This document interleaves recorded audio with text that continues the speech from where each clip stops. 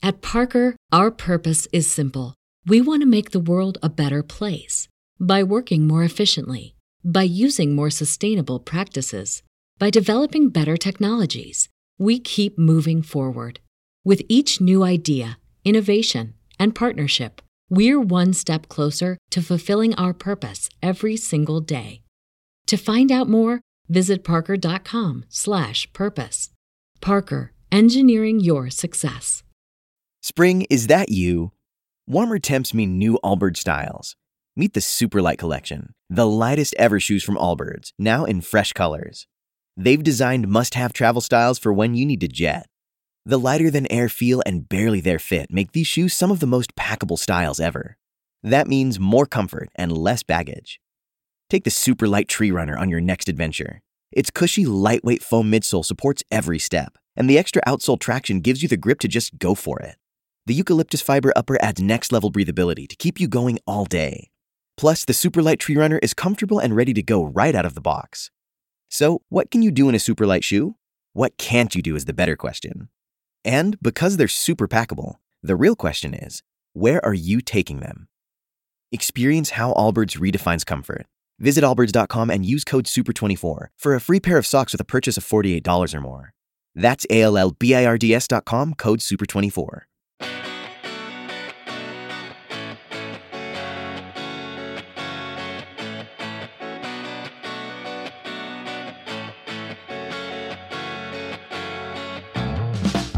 Alrighty, welcome to the Celtics Live podcast, where usually we're no slant, no rant, level measured coverage of the Boston Celtics. Yep. But you know what? This time around, it might not be the case because we are headed to the NBA Finals. Let's go! I'm your host, Cameron Tempest-By. That's Alex Goldberg, and we're with Dr. Justin Quinn. Hi. It is about, 20 hours since the Celtics punched their ticket to the Finals. I'm going to ask you guys how you're feeling. I'm feeling surprised is the word that I would use to describe my feelings. Alex, how are you? I am feeling vindicated, Cam. Oh. That's how I'm feeling. Okay. Hold on to that. I'm going to ask you about that later in full. Yeah. Dr. Quinn? If there was a good word that could combine sleepy or exhausted even with ecstatic, maybe there is, but I'm too dumb right now to think of it. So that. Yeah, I'll celebrate Dr. Quinn and tell folks how the sausage gets made, that once the horn sounds, all the content has to get pushed out. So all of the written stuff that you see on Twitter or Facebook right after the game, that gets written sometime between the third or fourth quarter. So if you notice that Dr. Quinn, and to a much lesser extent, I drop off on Twitter when the game gets good, it's because we're doing stuff. So, yeah, Justin, I know that you had a super busy night last night, but I'm sure you celebrated as well. All right, we are going to talk about the game. We're going to talk about the series that was the Eastern Conference Finals. We're going to talk a little bit of news, and we will preview the upcoming finals, that series a little bit, but surely this week we'll get to another podcast in more depth. So we'll give you a little bit of a finals preview, but I'll have to come back for some more later in the week. Our podcast is, of course, brought to you by betonline.ag. We'll hear from them later. And let's start with Game 7. Celtics were up. I think they always led, or nearly always led. Always led. Lots of double-digit leads, but it didn't feel like a wire-to-wire smackdown. Certainly towards the end of the first half, the end of the second quarter, Kyle Lowry did Kyle Lowry things. The Celtics didn't seem to have an answer. The refs seemed to be fine with it. So it was a shaky game. I think the Celtics led by a dozen with 90 seconds to go, something crazy like that. And then they almost didn't lead. So let me start with, I'm going to go out of order on our rundown. Let's start with that Jimmy pull-up three, because I've been thinking about it a lot. Right. I'm assuming anyone who's watched, who is listening to this podcast knows about the play. Justin, I'll go to you first. How would you characterize that shot? A business decision. Completely a business decision. He looked at Al Horford. Probably if he had not played for all 48 minutes of the entire game, probably would have taken it to him, hoped he got the bucket. Worst case scenario, ends up with 2 shots at the line, tie it up, go into overtime. But between the fact that he wasn't probably, I'm assuming, sure that was going to happen with the level of energy he had. And the fact that a three-pointer would just completely remove all of those problems and catapult them into the finals. I think that's what he was thinking. Alex? Yeah, along the same lines. Listen, Jimmy Butler has played so well throughout the playoffs. You can make a credible argument that he's been the best player, period, in the playoffs. He's earned every right to take that shot. And, Eric Spoelstra said after the game that he had no problem with Jimmy taking it. Jimmy Butler is also a 28% three-point shooter. And I think when that shot went up, obviously I felt super nervous just because that would be such an emphatic collapse if he hits that shot. Jimmy Butler is a killer. He can take those and make those. But at the end of the day, statistically, it probably was not the best shot for him to take in that situation. He made a business decision based on the flow of the game. The only real substantive analysis I have about it is that I'm glad it did not go in. Yeah, you play basketball for moments like that. These guys dream about moments like that. I would have taken a dribble. I would have set myself. He kind of leaned. He definitely forced the shot. And Justin, he was definitely tired. I love the shot. It's chesty. It's what we love about Jimmy Butler. It's arrogant. It's so entertaining. It's ill-advised. It's so fun. I would have just taken a dribble and collected myself. But I guess that tells you something about his mindset. There's another three that we should talk about from that game. But I guess because, Alex, you said the secret word. Many folks, it seems, thought that Jason Tatum was the best player in the Eastern Conference Finals. A friend of the podcast, Tim Bontemps, did not. He was the lone voter for Jimmy Butler for the first Larry Bird Trophy, the Eastern Conference MVP award. Yes, Justin? So I was thinking about this. Okay, yeah, go for it. And this is something I was thinking, but I'm actually working on a piece related to it just before we get on here. And had that three-pointer gone in that we were just discussing, how do we think the voting would have gone? I don't know. So really interesting question. I assume the voting happens after the buzzer.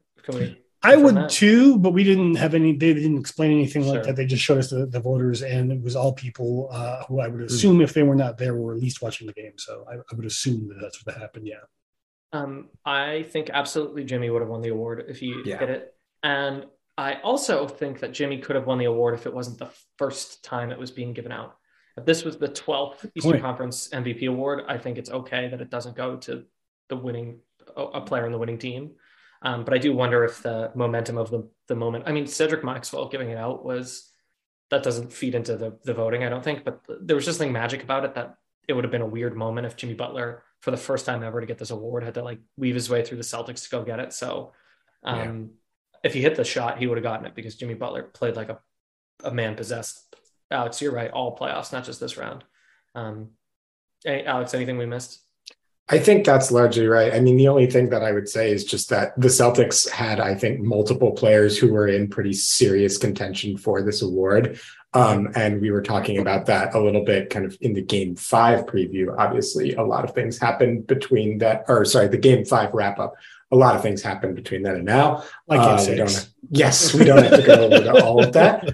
I think, Jaylen Brown, Al Horford, even Derek White, to a certain extent, all had really good cases. But at the end of the day, Jason Tatum was the right pick for this award when the Celtics needed Jason Tatum to ball out in that game and keep their season alive. He did it. He answered the call. He had multiple incredibly important clutch buckets down the stretch of Game 7 when the Celtics offense really did not look good for stretches. And he's a deserving winner of that award. Yeah, so I want to talk about the Strus three that got called back, but rather than, we were still celebrating here. So rather than do legalese, I'm going to do what I've been doing for the past few podcasts. Give me a player that you want to talk about for 30 seconds. You can pick whoever you want. Because I'm springing this on you, I'll go first. I talk about Marcus Smart.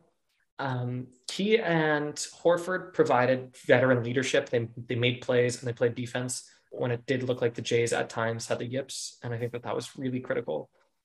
Marcus Smart down the stretch opened the third in a really crucial way, making plays for his teammates, really set the tone there.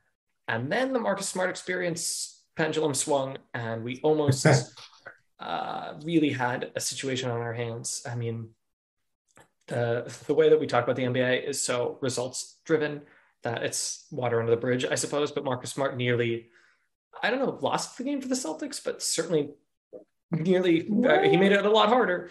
But he made those free throws. He did play defense. So the Marcus Smart experience is like nothing else in professional basketball. And love to hate it, hate to love it, whatever it is, it was on full display. All right, Alex, I've got you. Pick a player you want to talk about. I mean, if we're going to talk about impact Celtics in this series, who stepped up when they needed to, we can't talk about it without mentioning Big Al Horford, who has, I think, become just a critical piece to everything that this team does. After the game, Jaylen Brown and Al Horford had a joint press conference where they kind of talked through the end of Game 7 and kind of heading into the finals. And it was just so clear in kind of Jaylen's approach to that conference how much Horford means to this squad. And like those guys all look up to him to be the leader in rough moments when things get a little dicey, when there is tension in the locker room, which I think based on everything we've heard, it seems like has happened a lot this season, even in the playoffs. You know, I think Marcus Smart, Jaylen Brown, Jason Tatum, these guys are all, you know, pretty feisty personalities in a lot of ways. And Horford is there to kind of set the tone, to kind of keep things calm, even when they probably would not be all that calm, or when it wouldn't be easy. You know, seeing him just kind of crumble to the floor in that moment when he realized that the Celtics were actually going to the finals, that he was finally going to break through after, like, Justin, do you remember the amount of games that Horford has played in the playoffs without making the finals? I'm trying to look it up. Like 140 or something. Yeah, ridiculous just like that. To be on the losing end of these kind of series for so long and to finally break through, you could just see all over Al what this meant to him. And boy, did he play a great game when the Celtics needed him the most. He did not score a lot, but he had 14 rebounds and was a force around the rim. I mean, he was just getting everything that he could, contesting shots, blocking shots, making things difficult on the Heat's scorers. And, you know, I can't say enough about how important Al has been for the Celtics playoff run. And, you know, he just guaranteed himself a big chunk of extra money as well. He earned $5 million in his contract for making the finals and was supposed to earn more for potentially winning the finals. But earlier today, Wyc Grousbeck just guaranteed that they were going to pay him no matter what. And I think that that's a totally justifiable decision because Horford has earned every inch of that contract. They're paying the tax next year anyway. They might as well. Yeah. So that $5 million is for next year's contract? Yes. Yeah. Okay. It wasn't. However, we should bring up, but this isn't on the rundown, but the Celtics are just under $350,000 under the cap. If they win the title, they will be over the cap, and I'm sure they won't care. Yeah, I don't think they will either. Jaylen Brown has a bonus. Cool, but well deserved. Dr. Quinn talked about a player that you want to talk about. Well, since he managed to rope in Jaylen Brown in that, I'm going to talk about both Robert Williams and Derek White, both because of very different reasons doing the same thing. Derek White really bailing the Celtics out several times also earlier in the game, as he did at several other points in other games, almost doing so in Game 6 before things went to hell. We don't need to talk about that. It's in the past. I have memory wiped it. But also Robert Williams, who has a reputation of being often hurt, and he is often hurt, but he also kind of gets some whispers of, you know, not being manly and tough and being out on the floor when it counts. And he was on one damn leg and still being kind of effective. I mean, that you try doing something on one leg, never mind playing high level, you know, NBA basketball. The fact that he was able to continue to deter people from driving into the lane as well as he was, it has me very hopeful. We can talk about this a lot more in the coming week. Hopeful for the health of him and Marcus Smart as well going into this series. So I just want to give a little bit of flowers to Rob for gutting it out, making an impact, and probably tilting the balance, to be honest. Yeah, to your point, he wasn't the featured player, but the moments that he did play, first of all, were really admirable, but also incredibly effective. And I think this isn't the preview pod for the finals, but I think that that's going to be key. All right, we'll do a little legalese and then we'll keep celebrating. So I want to say something that's probably not well received, which is I actually didn't think that this past game was that poorly officiated. I thought it was consistently officiated. There were consistent mistakes, but they were evenly spread, and so it wasn't that bad. So to that end, the Kyle Lowry play at the end of the first half, where Horford gets called for a foul. Two things I want to say about that. First, Smart did the exact same thing to Bam 2 minutes before. And second, Horford did go over the top of a player over a rebound. That's usually a foul. And what I want to say is, it was not even questionable. I guess other people think otherwise. I want to say that if you watch the play materialize, the second the shot is up, Smart looks over his shoulder and sticks his ass out to catch Bam with a box out, which is what you're supposed to do. And Lowry does the same thing on the play a few minutes later, where he sticks his ass out. Horford is 10 feet away from him, and he established this position for a box out, which is A, if you're a young basketball player, figure out how to put that in your repertoire. But B, is something that not every Celtics player does, or not every NBA player does. We've seen a lot of bad rebounding from this team. So yes, Smart and Lowry embellished calls and created contact that was worthy of a foul there, but only because they did the right thing immediately. We both flopped, but I mean, everybody flops, and I'm really tired of hearing about people.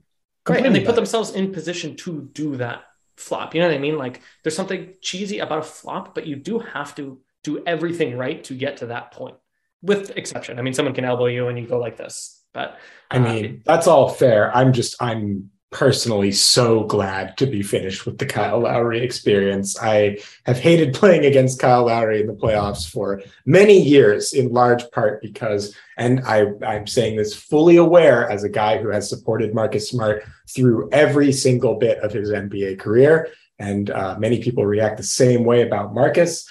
I cannot stand watching Kyle Lowry play basketball. He is among the most infuriating players I've ever seen. Well, the good news is that Draymond Green plays for the Warriors, so you won't put that stuff cold turkey. Let's talk about the Strus thing. I don't know, however long people want to. For those who don't know, sometime in the second quarter, I believe, it was after a TV timeout. I think they called back a three, saying that Strus had stepped out of bounds. His left heel supposedly stepped out of bounds, and they took a three off the board. Erik Spoelstra, after the game, was pretty vehement, saying that this was an incorrect procedure and it really messed up the flow of the game, which at the time I didn't think was that innocuous, but I also don't know that I think he stepped out of bounds. He stepped out of bounds. I don't know that. So apart from the incredibly obscure legalese about when they can review them, I'm not even going to try to think about in this moment. In terms of overturning a call like that, my understanding is that it needs to be conclusive. And for me, that was not conclusive. So here's what y'all are missing, which is that there's another camera angle. So I've seen the clip. There's another camera angle in which you can clearly see that the back of Strus's heel is on the line. So I think the angle that they show in the broadcast is definitely not one that looks super conclusive.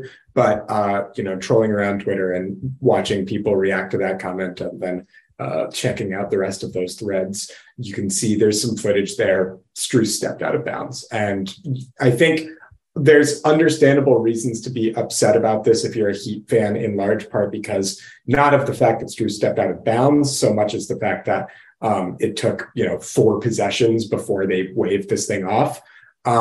If you do want to get into the weeds of it, again, we don't have to do it here in this pod, and that would be pretty boring. If you do want to get into the weeds of it, I would invite you to kind of check out the rule book in a more kind of thorough manner. There is precedent for this. It involves a lot of technical mumbo jumbo, but long story short, Strus stepped out of bounds.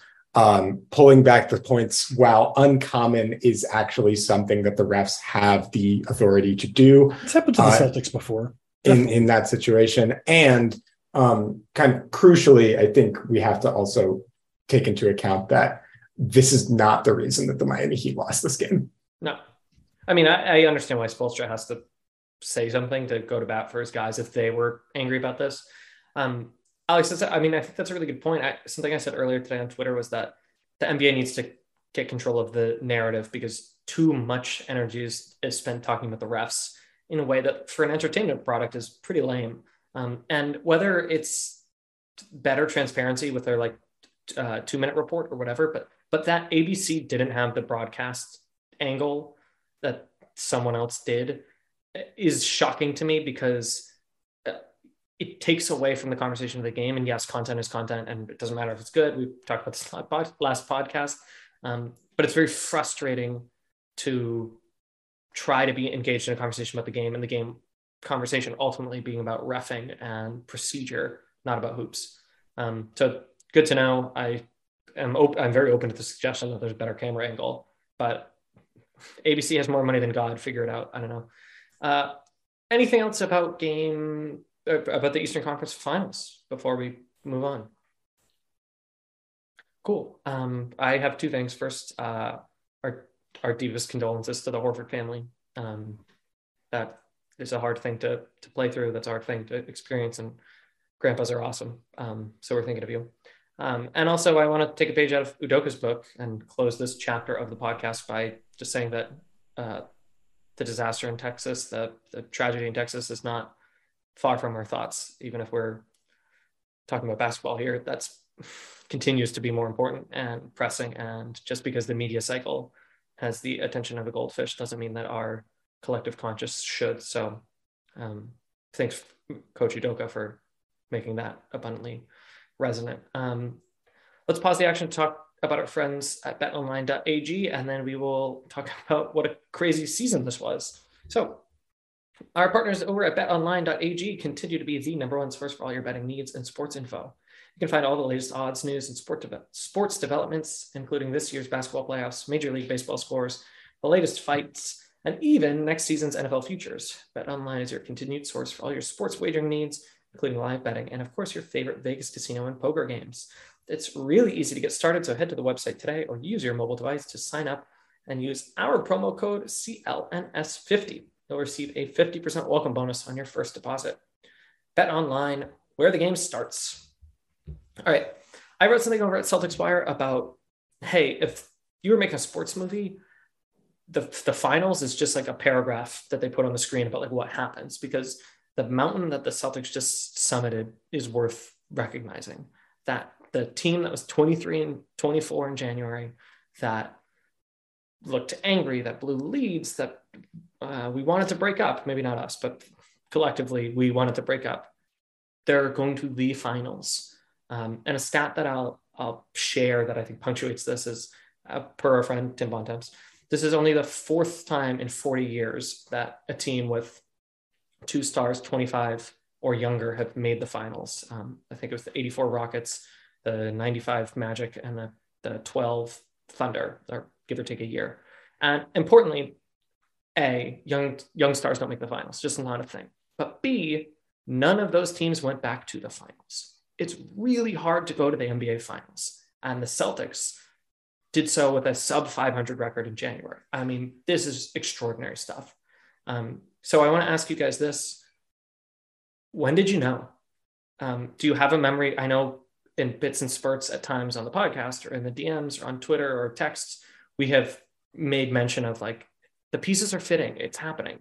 And I'm wondering if there was a moment for you guys that maybe, pray tell, you can share. Dr. Quinn, I'll steal that in early February, I looked back and you have a DM that said, if they do this correctly, they can go to the conference finals. And if they get lucky, they can go further than that. And you got everyone in the DM to either give a fire emoji or heart emoji. So I'll give you that little timestamp, but maybe you have another memory. So Alex or Justin, when did you know? At Parker, our purpose is simple. We want to make the world a better place by working more efficiently, by using more sustainable practices, by developing better technologies. We keep moving forward. With each new idea, innovation, and partnership, we're one step closer to fulfilling our purpose every single day. To find out more, visit parker.com/purpose. Parker, engineering your success. Everybody in your crew identifies as either Big Mac Burger, McNuggets, or McCrispy Sandwich. But you're the Filet-O-Fish Sandwich all day. That crispy fish, that savory tartar sauce, that melty cheese, that pillowy bun. Yeah, you get it. Every time. And if you love the Filet-O-Fish, right now you can catch 2 of the classics you love for just $6. Limited time only. Price and participation may vary. Cannot be combined with any other offer. Single item at regular price. Ba-da-ba-ba-ba. I'm happy to go with this one. I knew I have a specific game and a specific date that I knew that the Celtics had a real shot at this thing. So this was a little bit after Jaylen Brown famously tweeted that the energy is going to shift. The Celtics were in the middle of a nice little run, a run against some not so great teams. And I think when I was looking at the Celtics playing at that time, I was thinking, they're playing better. Maybe this will be a shot for them to, get into the playoffs and do some damage.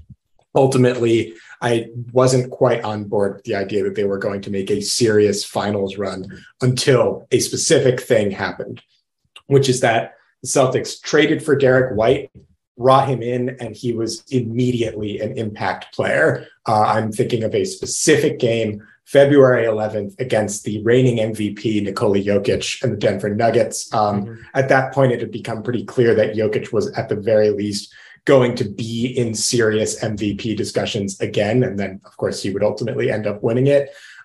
In that game, the Celtics ended up winning it 108-102. Jason Tatum played a pretty complete game. Robert Williams had 16 rebounds. And crucially, Derek White played well. And in seeing that consolidated rotation with Derek White, I think I'm pulling up his stats now. Yeah, he had 15 points, 6 rebounds, and 2 assists, and was a plus 11 for the game off the bench. Seeing him come in and immediately make an impact, and then seeing what would ultimately become the Celtics 8-man rotation in action of the starters plus Williams, White, and Pritchard as the kind of 3 primary bench guys. I mean, that is the recipe that has gotten the Celtics to where they are. Watching that game happen and watching them take it to the MVP, a Nuggets team that at the time was actually playing pretty well. Of course, their season trailed off a little bit later, but seeing that recipe for the first time all assembled on the floor, I think that's when I started to realize, like,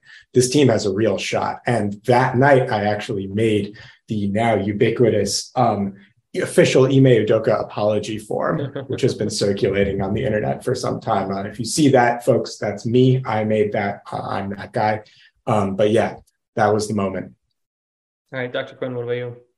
I didn't have a moment. I never had a moment. The problem with me was that I was a Celtics truther to the point where it was starting to make me feel like I was a moron for the first half of the season.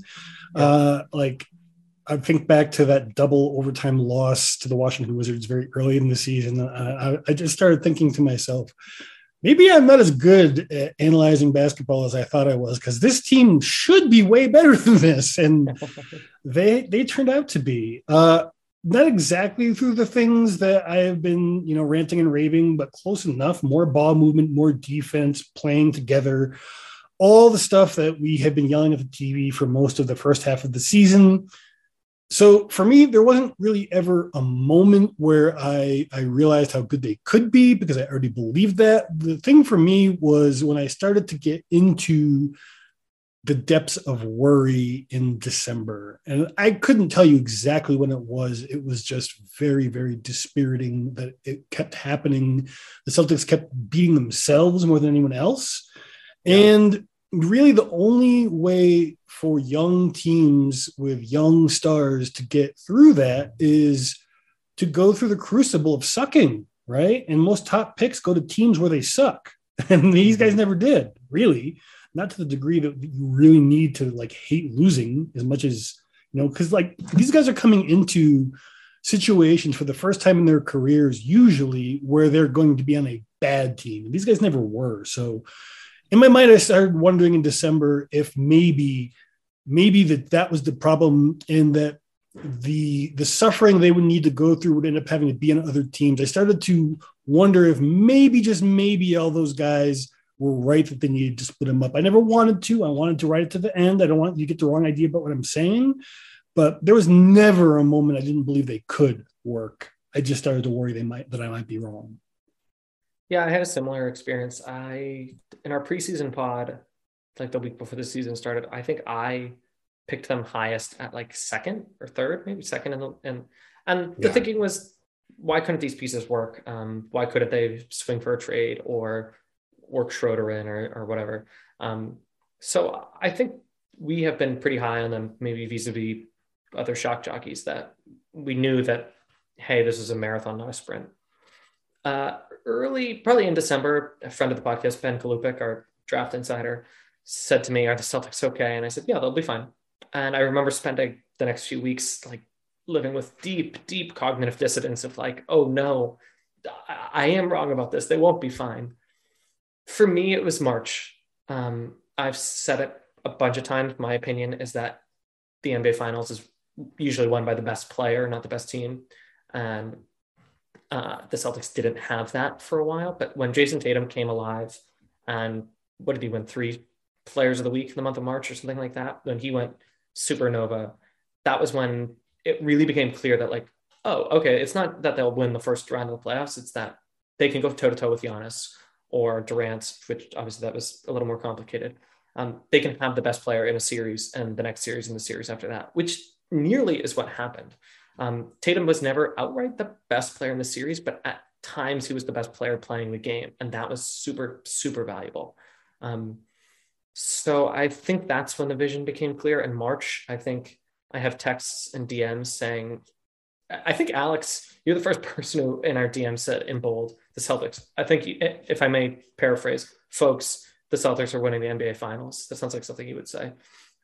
Yeah.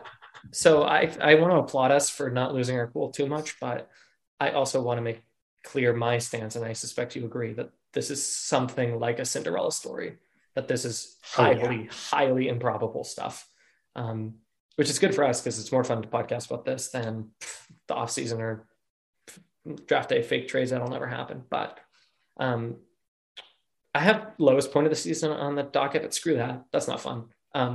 Let's stay on that. The lowest point of the season is RJ Barrett off the glass. I'm just going to leave it at that. Well, mine was, speaking of glass, finding out Marcus Smart had glass in his hand, but so far so good. That got you upset, man.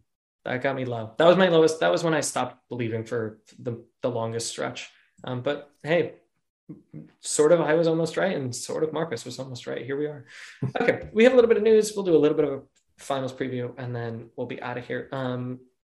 Al Horford, again, as we have alluded to, just snapped his unfortunate title of most playoff games without a finals appearance because he is off to the finals.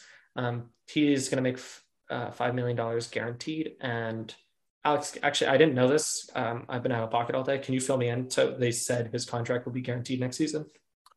Yeah, so Wyc Grousbeck earlier today announced that Al Horford was going to get his full contract for next season guaranteed, regardless of whether the Celtics won the finals or not, which I think is just a nice show of respect for how important he's been for the playoff run. And also, I think, frankly, it might be a little bit of a way to just like settle that now so that Al is not nervous about that in the back of his mind as he's playing in the finals.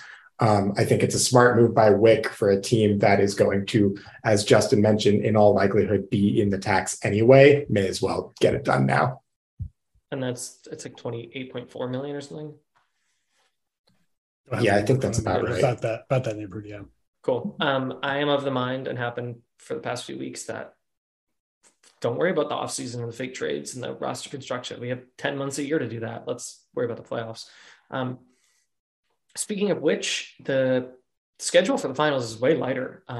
There's usually 2 or 3 games between the action, especially with travel days. So, for example, the first game in Boston isn't until Wednesday of next week.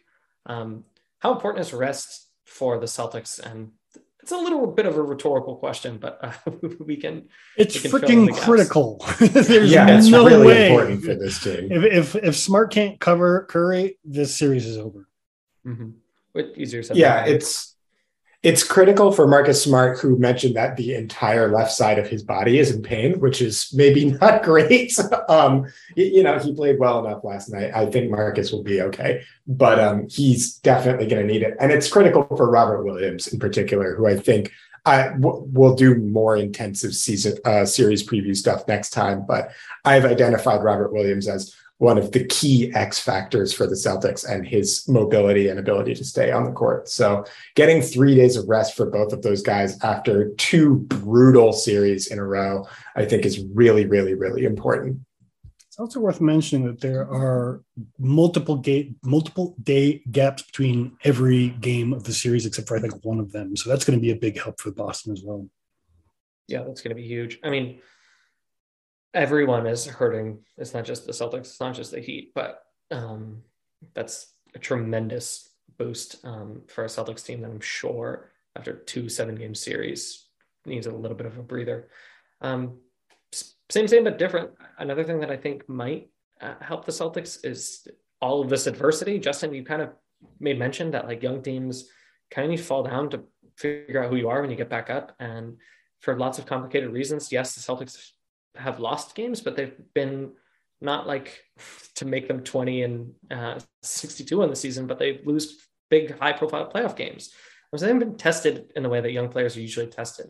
And I would hazard that we've seen a lot of why that is an issue. Jaylen Brown has played like a bonehead for a little bit. Jason Tatum has played like a bonehead for a little bit. Even Grant Williams from Game 7 hero in the second series to never really finding his offensive footing against Miami, a little bit here and there. I mean, played phenomenal defense, but do you think that we'll see even a little more growth out of these young guys? Or do you think, unfortunately, perhaps that the baggage that comes with being young guys is still going to be on display? And they have some more development, in their game, mostly exercising stupid things and keeping the easy elements of their game in their forethoughts.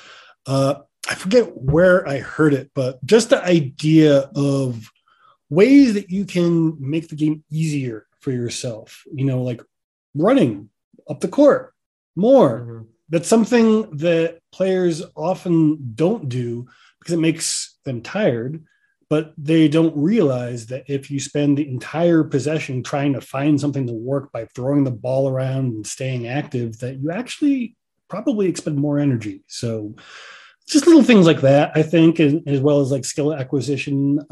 Somebody in particular working on their handle, I won't name names. Yeah, my goodness. There were a few times in this past Game 7 down the stretch where the Celtics didn't run offense. And I don't know if the Heat weren't allowing them to or what was happening there, but that feels so horrifyingly inexcusable, especially against the Warriors. But I guess time will tell. A few quick things in the interest of news. Justin, tell us more about this. Paul Pierce is getting sued for a dump and pump cryptocurrency scheme. Pump and dump. Yes. So basically, cryptocurrency and NFTs may not always be a scam, but because they are very unregulated in the way lots of other financial instruments are regulated by design, that's part of the appeal to some people. I will not get into a long and vitriolic rant about that, but because they are not particularly well regulated, very frequently, there are situations which, whether they are actually fraud or not, they appear to be fraud. Now, there is a realm. So let me back up a little bit. The Ethereum Max cryptocurrency that Pierce was the spokesperson for, he received in payment a large chunk of them, right? Now, it may be the case he's being sued because he got a bunch of people to invest in them, and then the value plummeted, and he had already taken his cryptocurrency out and turned it into cash. So that's what the whole pump and dump thing is. Now, there is a plausible explanation. It's a very plausible explanation. If you don't have a freaking clue what cryptocurrency is, for example, and I'm not saying this is what happened, but it could have happened, then maybe you take your money out as soon as you get paid and you put it in something you do understand, like regular money. But in the end result, the other people who say maybe invested because they saw Paul Pierce advocating for this cryptocurrency are now stuck with the bag, or the lack of one, I should say. So what they're going to be doing really is determining like how much, or if there was any insider information about the decrease of value and all that fun stuff. But the more I see these cryptocurrency, shall we say, promotions in the sports world, the more uncomfortable I get about them as a whole. Yeah, as a economics teacher, I'll just chime in and say my advice would be don't invest in crypto or NFTs or something like that if you're not prepared to lose all that money. It might be the case that you make generational wealth investing in that, but it's much more volatile than other investment tools. So do what you got to do. But if you were using this as your ace in the hole, I don't think that that's a smart use of your money. I will say, and then we'll get off this. I was talking to, I won't name names, a professional athlete recently who on his Twitter promotes an NFT, not a Bored Ape, but a similar line of NFTs. And I was asking him about it. And he said, yeah, they approached us. They said, if you just tweet this out, we'll give it to you. And not only did he get a free one for that endorsement, but he insisted on being paid in American dollars. So there's that. So yeah, I would be wary of whether it's Larry David or the stadium in Los Angeles or whomever else, just because they're advertising cryptocurrency doesn't mean that they put their full support behind it. Okay. Very quickly, if anyone wants to talk about it, Mike Breen has COVID. We wish him all the best. Jeff Van Gundy did not sound good in Game 7, but it didn't sound as if, at least the time of this recording, we don't know that he also had COVID. It just sounded like he was sick. Who do we think is calling? This is ESPN and ABC have the series, correct? Yeah. It's just ABC for this round. Just ABC, yeah. Do we know? Yeah, but ESPN commentators will be on the ABC broadcast, I believe. Sure. So based on last night, you would have to assume, obviously, if Mark Jackson is healthy, Mark Jackson will be on the call for a lot of this. I think the same will probably be true of Van Gundy, unless Van Gundy does have COVID. If Van Gundy is sick, then you're looking at 2 slots to fill, one of which will probably be filled by Mark Jones, based on the fact that he was calling last night's game. And I'm kind of the opinion that Doris Burke is right there, folks. Like, she's been waiting on this for a long time. We know that she's got the goods. She's called games, high-profile games before. All this is to say, the only real story about Van Gundy and Breen's health, other than get better, guys, is this might open up the door for Doris Burke to call a finals game, which would be really cool. Yeah, I desperately hope that is exactly what happens. I can't think of someone other than Mike Breen who would be more qualified. Anyone we missed? Dr. Quinn? Not that I can think of. I got to throw my support behind a Doris Burke candidacy as well. And frankly, if they don't go with her, just give me somebody who doesn't have really stupid, corny catchphrases and bad humor. So, yeah. Yeah, I know how much that bothers the masses. All right. We have said a number of times we're not doing a preview pod here. We will do that sometime in the coming days. So make sure that you like and subscribe to this podcast so you never miss an episode. But let's do a little bit of finals preview. I mean, we've been thinking about it. So why don't we just go around the dial and either share what we're most excited about as basketball fans, or if this is where your thoughts are at, what you're most worried about as Celtics fans. And I'll go first. I am very excited to see what Klay Thompson has to offer. I have said before, Big Smokey is probably my favorite NBA player. I think that when he is healthy and playing the way that we've seen him play in the past, really, really exciting player. And I also think that this Warriors team at full tilt is really interesting. And as much as I'll be open, I'd rather see the Celtics win than not. I want to see what the Warriors can do. So I'm really hoping that Klay Thompson is more like the Klay Thompson from the past than what we've seen as of late from Klay Thompson. Either one of you, what are you looking for in this series?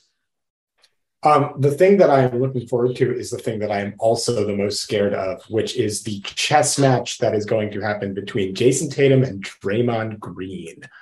You've got Jason Tatum emerging as a two-way superstar, potentially, Steph Curry is probably the best offensive player in this series, but Jason Tatum is right there behind him at this point. And I think it's pretty clear that Jason Tatum is now the centerpiece of the Celtics offensive plans in just about every way. He is also going up against one of the league's greatest defenders in Draymond Green, and a guy who, frankly, I think might be the smartest basketball player I've ever seen. And I think watching those two go at it on a possession-to-possession basis, because you assume that in crunch time, Draymond is going to be the guy guarding Jason Tatum above all else, is going to be fascinating. Obviously, they have a little bit of history. They both played on Team USA together. Jason Tatum was on Draymond Green's podcast a couple of months ago, and I think they have a lot of respect for each other as players. And I just think that the twists and turns of that individual matchup are going to be absolutely fascinating to watch. I would just keep piling it on in that regard, in that from the aesthetics of the game to the corporal knowledge of the Warriors compared with the fountain of youth you can find in the Celtics, there's just so many different elements that are very well balanced in the series. So I think it's going to be a really fun series. And ultimately, I'm just really excited that we get to watch a style of basketball. As much as I love, 1990s Big East style defensive monstrosities, I've had my fill. I'm good. Next year we can have more, but give me some beautiful game. Yeah, I'm curious to see if the Celtics try to slow things down or try to keep up. But we will get into that. The last thing, because it's been staring at me in our rundown all podcast long, you have Dennis C's tat written down. Justin, please enlighten me. Evidently, Dennis Schroeder, unless it's a hoax, Dennis Schroeder got himself a Celtics tattoo. You love that. I mean, yeah. With the exception of, I don't like him on the court, but he was a great Celtic in the locker room and in public. With the exception of the Ennis, formerly known as Cantor, I'm pretty happy for all the old Celtics guys to come on down and get a ring if that's what it calls for. That other dude, for sure. Not so much. Okay. Anyways, thanks everyone for listening. Thanks to the Boston Celtics for returning to the NBA Finals for the first time since 2010. Yes, let's go. And Alex, I'm going to text you about our basketball league and also go to the Celtics game, maybe. Justin, enjoy your evening in Mexico. I shall. I'm going to take a nap. I can't wait. All right. Thanks, everyone. All right. Peace. Go Seas.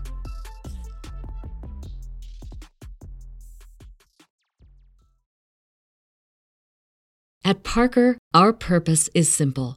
We want to make the world a better place by working more efficiently, by using more sustainable practices, by developing better technologies. We keep moving forward. With each new idea, innovation, and partnership, we're one step closer to fulfilling our purpose every single day. To find out more, visit parker.com/purpose. Parker, engineering your success. Everybody in your crew identifies as either Big Mac Burger, McNuggets, or McCrispy Sandwich. But you're the Filet-O-Fish Sandwich all day. That crispy fish, that savory tartar sauce, that melty cheese, that pillowy bun. Yeah, you get it. Every time. And if you love the Filet-O-Fish, right now you can catch two of the classics you love for just $6. Limited time only. Price and participation may vary. Cannot be combined with any other offer. Single item at regular price. Ba-da-ba-ba-ba.